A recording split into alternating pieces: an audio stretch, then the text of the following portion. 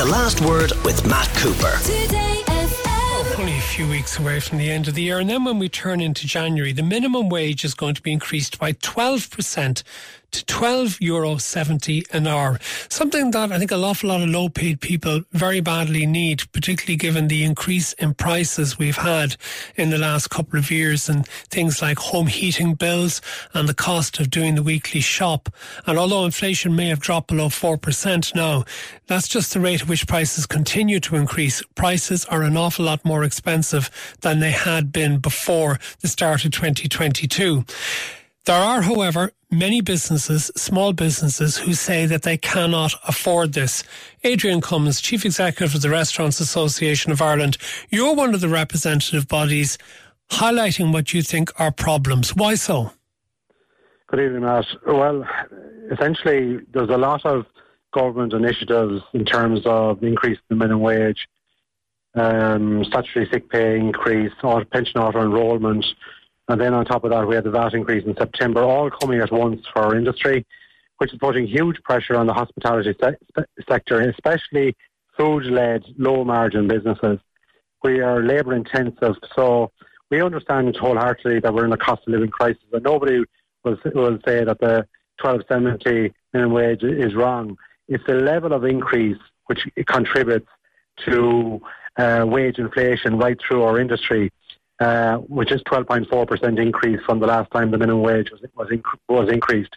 And what we're seeing very clearly here is it's down to the shortage of housing. I think everybody will agree on that.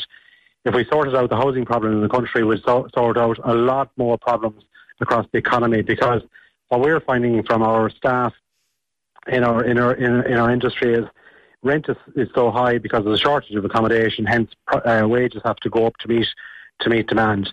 And that is one of the issues that's facing us. And what we will do is going to put small businesses out of business next year in terms of the cost levels that are coming into our industry from government-led initiatives.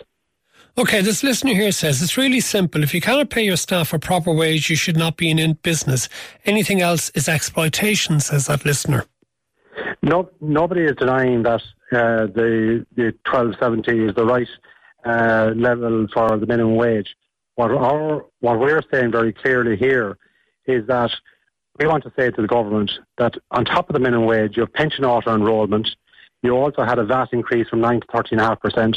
You also have a sick pay increase from 3 to 5 days next year, which will go to 10 days over the next number of years. All of these things are costing business at the end of the day, and these level of costs for our sector, these small businesses won't be able to sustain those levels of increases. And what will happen is businesses will go out of business, and staff will be laid off and they'll lose their jobs. OK, let's bring in Susanne Rogers, Research and Policy Analyst with Social Justice Ireland. It's not just the restaurants I'm hearing who are making these complaints. There are lots of sectors who say that a 12% increase in the minimum wage effectively means a 12% increase across the board, and that they can't afford it. Do you have any sympathy with the businesses who are arguing that? I kind of feel I'm in a bit of a doom loop sometimes when we discuss these sort of poverty issues and minimum wage. I mean, I would spend a lot of my time talking about poverty and income adequacy, and then we have a discussion about what social welfare we should be providing. And then the first thing we hear then is go and get a job. And now what we're saying is that, well, the minimum wage as it currently stands isn't enough to keep people out of poverty. So if we are going to encourage people to go to work, work does need to pay. I think that's probably the most important thing. And I mean, you know, obviously nobody's arguing against that. I mean, statistics like research across the world has shown that when minimum wages are increased, jobs aren't necessarily lost. There is no kind of correlation there. There's no necessarily a link between the two. I completely agree with the housing piece that if we got housing right, then we could really reassess what minimum wage and living wage would need to look like. And I'm conscious as well, like I'm sitting here, the staff in the Brewbaker Cafe on South Frederick Street were kind enough to let me sit in the corner, and I'm watching these staff here in this cafe. They literally haven't sat down since they came in here a little while back. Like, these people work really, really hard. We saw that in COVID as well, that it was those vital jobs. It was people doing really, really vital work, hard work, that were on the lowest incomes. So I just think it has to be a conversation about decent work, decent pay, right across the board. Suzanne, there's another listener who texts in to say, the minimum wage increase is a plaster on a bullet wound. Supermarkets, restaurants, etc. will increase prices to pay staff, and therefore inflation continues to rise. Is there an element of that is a question of chasing the tail almost? I think, this is it. Once you sort of get into that sort of, one will rise, the other one will have to rise up with it. Inflation is slowing. We're not in a deflationary situation where prices will increase, prices will continue to increase, albeit slower than they had been. But I think if we are to look at poverty in this country and the 133,000 people who are working, who are still not making ends meet, who are still living in poverty, this is a really, really important conversation.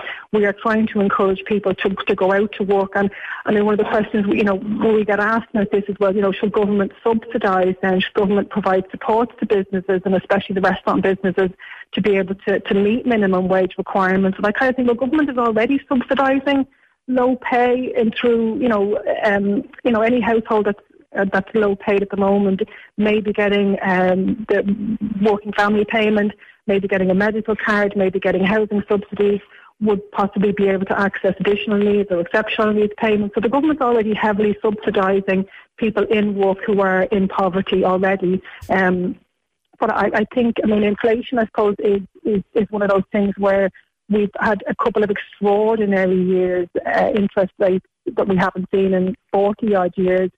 It should, I would imagine, between central banks and departments of finance across Europe and across the world are actively trying to bring this down. But at the meantime, you've got people, as I said, I'm watching the hard-working staff here who are, mopping floors. They haven't, they're constantly on their feet. Yeah. And if they work for 40 hours a week and still can't even afford, not in this particular cafe, but if you're somewhere and you actually can't afford to eat in the restaurant that you work in, something's wrong.